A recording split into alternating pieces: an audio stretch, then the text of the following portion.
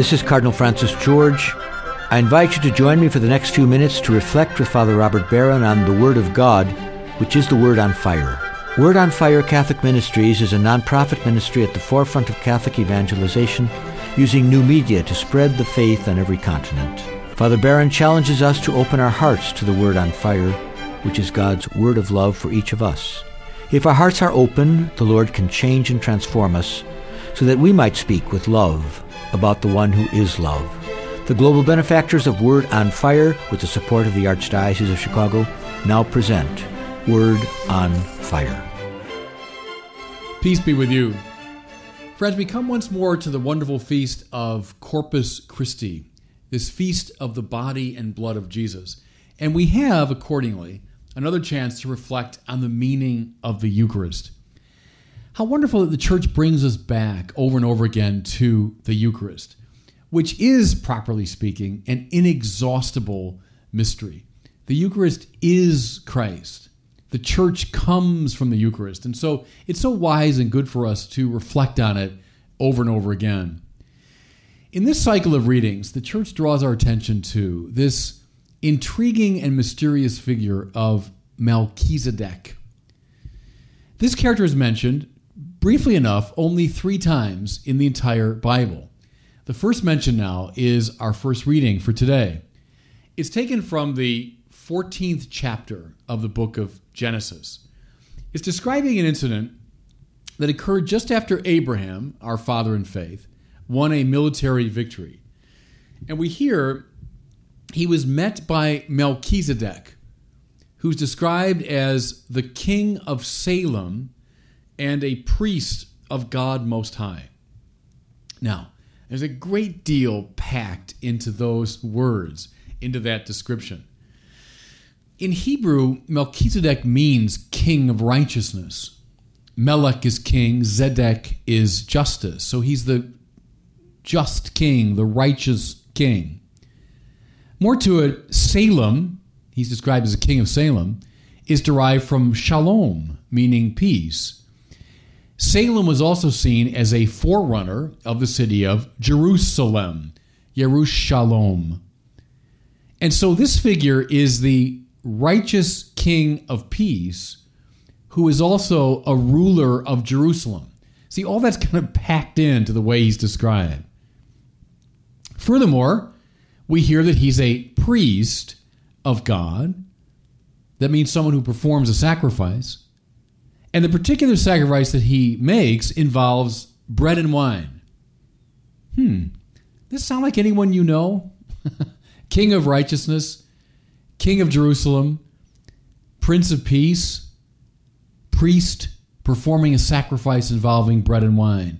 You see why the Church has found this figure so intriguing. The second time in the Bible that Melchizedek is mentioned is in the 110th Psalm, which is a song for the dedication of the king. So when the king was coronated, they think they would sing this psalm. One of the lines is, "You are a priest forever, according to the order of Melchizedek." Again, it's a song for the coronation of a king, but he's called a priest. This was basic in the ancient world, and in fact was true up until almost modern times. You know, the king of France was also seen as a priest, which is why he was anointed. The king had power from God, and he also offered sacrifice to God. So all the Davidic kings in the Old Testament were seen as new Melchizedeks, if you want, priest kings. But this psalm in particular seems to be looking forward to a very definitive king. Listen, the Lord says, "Rule over your enemies. In holy splendor before the day star, like the dew I begot you. The Lord has sworn he will not waver. You are a priest forever, like Melchizedek of old." Well, this is not just any old king, is it? This is a king who was begotten from all time, and he will be a priest and king forever. What's being envisioned here is the definitive Melchizedek, the priest king for all ages. Now, this connection was made very explicitly by the author of the letter to the Hebrews. And that's the third time in the Bible that Melchizedek is mentioned. Go to chapter 7 of the letter to the Hebrews and you'll find all this. And he makes the connections I've just made. That Jesus is the definitive king.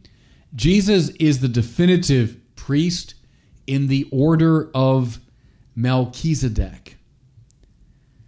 That's why the church now associates this figure so strongly with Jesus.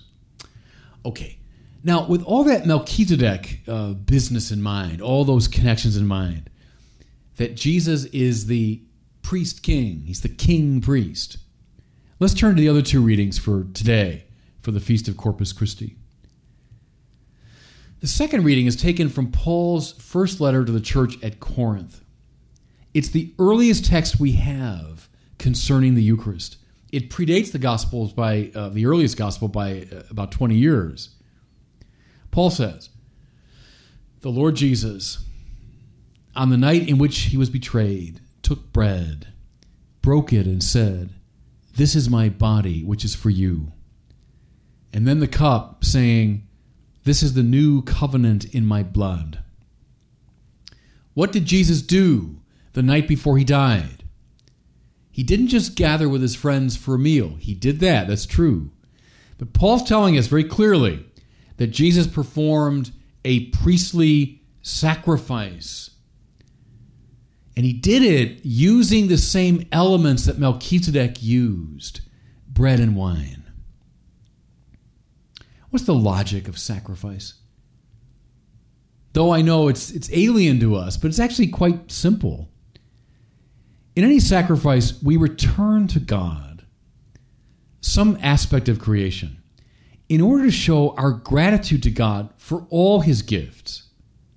Now, as I've said to you many times, God doesn't need our petty sacrifices, but it pleases him to receive them, for they are an expression of justice. They make us just. They establish the right relationship between us and God. You know, again, think of like a little kid who offers a gift to his parents. I mean, the parents don't need the gift, not as though they see it as something objectively of great high value, but they treasure the gift because it's an expression of their child's love and gratitude.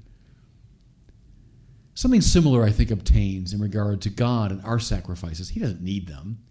He's not acknowledging their enormous objective value, but he delights in them because they establish us in right relationship. Remember again the meaning of Melchizedek. He's the king of righteousness.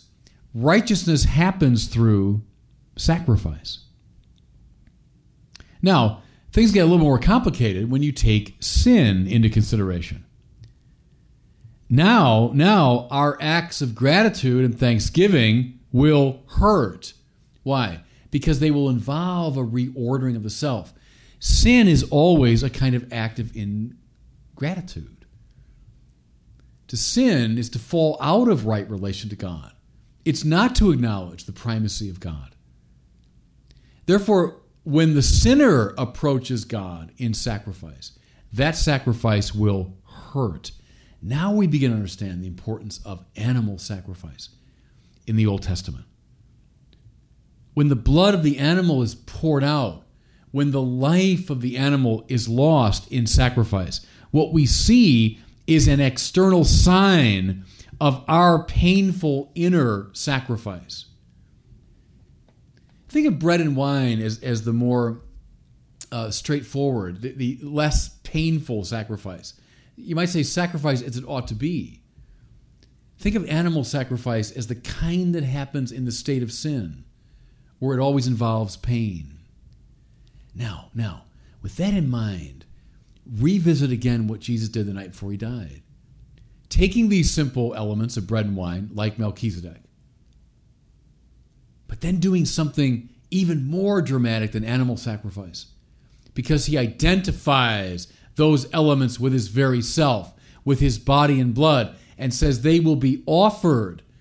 The body will be given, the blood will be poured out. This is not one sacrifice among many. But this is the sacrifice, painful, yes, it's the pain of the cross, the sacrifice which sums up, recapitulates, gathers unto itself all of the sacrifices of the human race. Because by this one act, Jesus will make righteous the human race. He will be Melchizedek, the king of righteousness. More to it, he'll be the king of Salem, the king of Shalom, the king of peace. This sacrifice reestablishes right order between us and God. Now, just a glance at our gospel reading, which is Luke's version of the feeding of the 5,000. If the 1 Corinthians reading highlights the priestly side of Melchizedek, Jesus offering a sacrifice, this one highlights the kingly side. He's a priest king. One of the great tasks of the king of Israel, any king really, was to gather and to feed his people. How important that is. The king of the nation was not there just to bask in glory. The king had a very definite task. He was to be a symbol of the unity of the people, the one who would affect their unity. Think of the importance in the Old Testament of Saul and then David after him gathering the tribes together. That was the king's task. Otherwise, the nation would just fall apart into bickering tribes. The king was a symbol of unity and an instrument of care. Made sure the people were taken care of, that they were fed. Think of Joseph in the Old Testament, who as vizier of Egypt fed the people during a time of famine. Well, that's the king's role. Well, as this story in Luke now gets underway, we hear the disciples want to dismiss the crowds so they could fend for themselves. See, that's the instinct of sin. Divide us up, send them away. But Jesus has come as Melchizedek, as a new king, therefore not to scatter, but to gather. Taking the little his disciples can find, he multiplies it for the feeding of the crowd. This is Yahweh feeding ancient Israel with manna in the desert. This is the true king feeding the multitudes of Israel up and down the ages, including, yes, the new Israel of the church. See, friends, this is precisely what happens at every Mass. At every Mass, we come together to commune with Melchizedek, to commune with the priest king of righteousness, who performs this great sacrifice of the cross, who offers his body and blood, and thereby brings righteousness and peace to us. More to it, we commune with the King, who has gathered us together from all our different places and walks of life, has gathered us together precisely to feed us and to sustain us with his body and blood. Go back to that 14th chapter of the book of Genesis. Look at that little passage dealing with this mysterious figure, Melchizedek, the prince of Salem, who offers bread and wine. And then realize the true and definitive Melchizedek has come. And that every time we gather for the liturgy, we commune with him. And God bless you. I hope you were moved today by the Word on Fire. I pray that together we might become a people on fire with love for God and neighbor here in Chicago and wherever these words are heard. Until we join Father Barron again next week, I'm Cardinal Francis George, and I pray that God will bless you and those you love. Father Robert Barron is combating the crisis of faith in our culture. Father Barron's expanded website can deepen your faith, give you new insights into scriptures, and help you become a better Christian. Go to wordonfire.org and tap into Father Barron's compelling videos, sermons, articles, and much more.